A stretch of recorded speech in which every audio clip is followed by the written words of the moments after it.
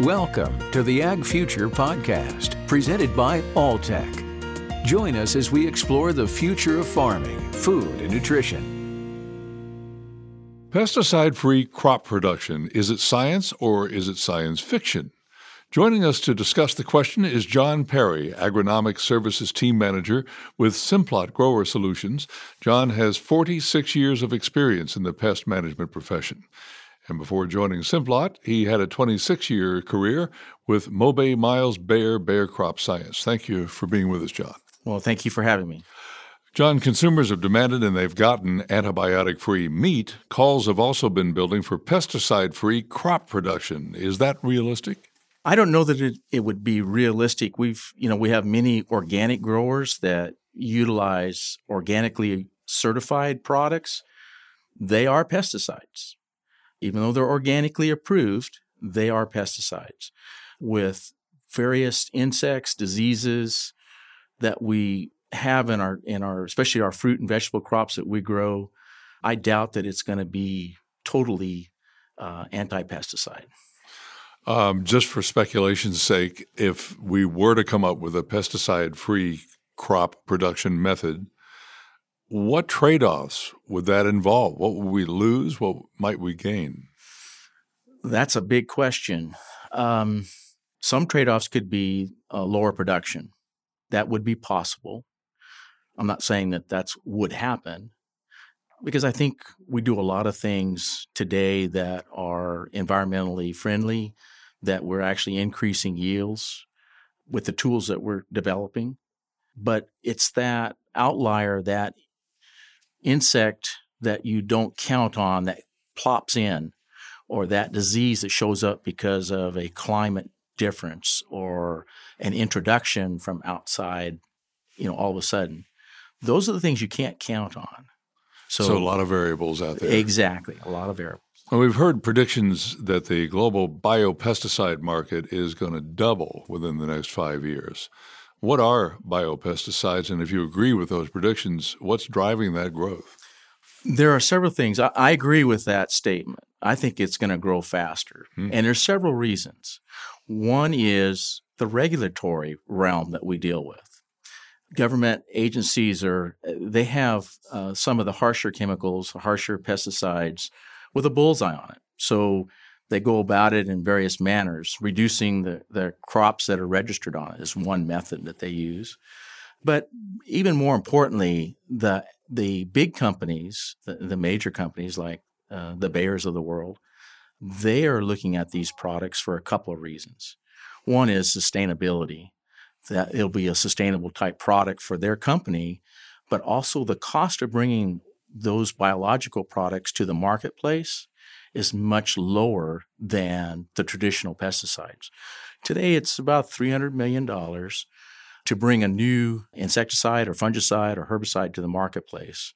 With a biopesticide, it could be only $25 million. So there's a huge cost difference. And then, of course, you have the acceptance by the regulatory organizations too. So we're operating under twin imperatives these days. One, grow enough food to meet demand and feed the world, and also grow it in ways that make it as safe as possible for human consumption.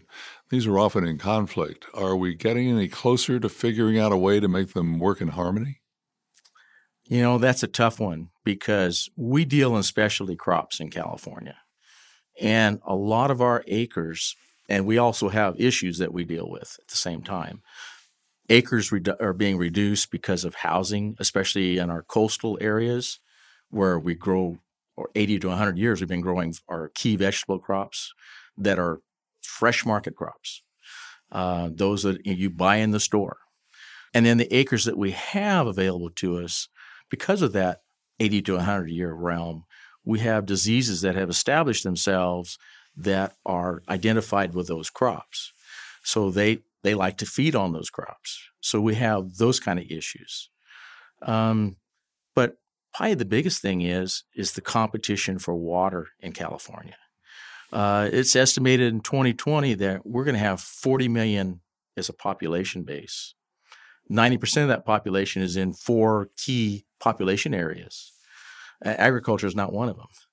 Agriculture is going to take not even a second-tier position, maybe a third-tier position, because you have water for people, water for environmental reasons, and then water for agriculture.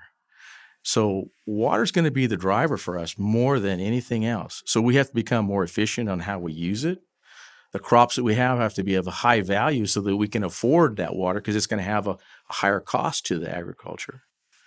So, yeah, water is the driver, and that's what I see in the future. And do those drought conditions, and there have been drought conditions, do they impact the crop from a pest perspective? In other words, do they weaken the crop's ability to fight off? It's more the opposite. If we have a wet year, then we will have larger populations of insects or diseases or weeds than a drought year per se.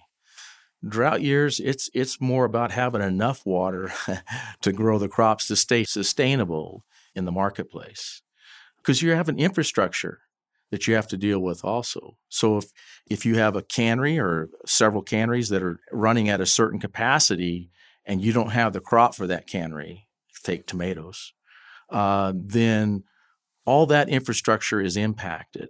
And then you have labor. That's the other side. If you're not growing the crops and you have a certain labor pool, if you're not there, they're going to move on to where they can earn a living.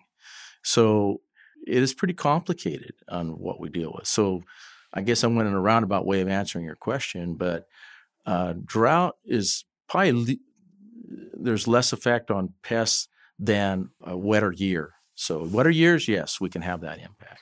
You have to stay on top of trends in the science, in the marketing, in the conditions on the ground in the pesticide realm.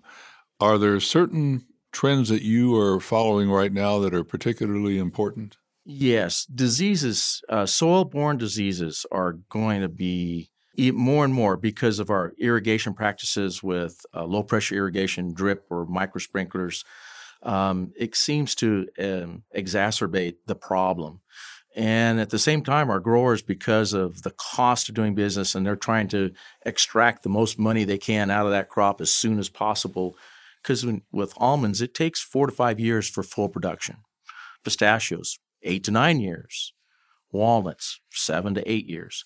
So the growers are pushing them really hard. So they're really pushing those trees to grow quicker. They want to crop earlier, that type of thing. So what that does is that puts pressure on the root system. And so our goal as a company in the last 3 or 4 years now is to really focus on the root system. Get the healthiest root system we can. That means overcoming diseases, overcoming salt conditions in the soil that we bring with our irrigation water that we're pulling up from down deep. It's not always the best water. So we have all those parameters that we have to deal with.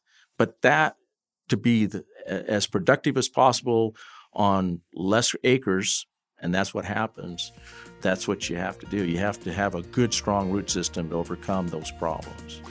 John Perry is Agronomic Services Team Manager with Simplot Grower Solutions, and we thank you for being with us, John. Thank you for having me. Thanks for listening to another episode of the Ag Future Podcast, presented by Alltech. For show notes and more episodes, visit alltech.com/agfuture.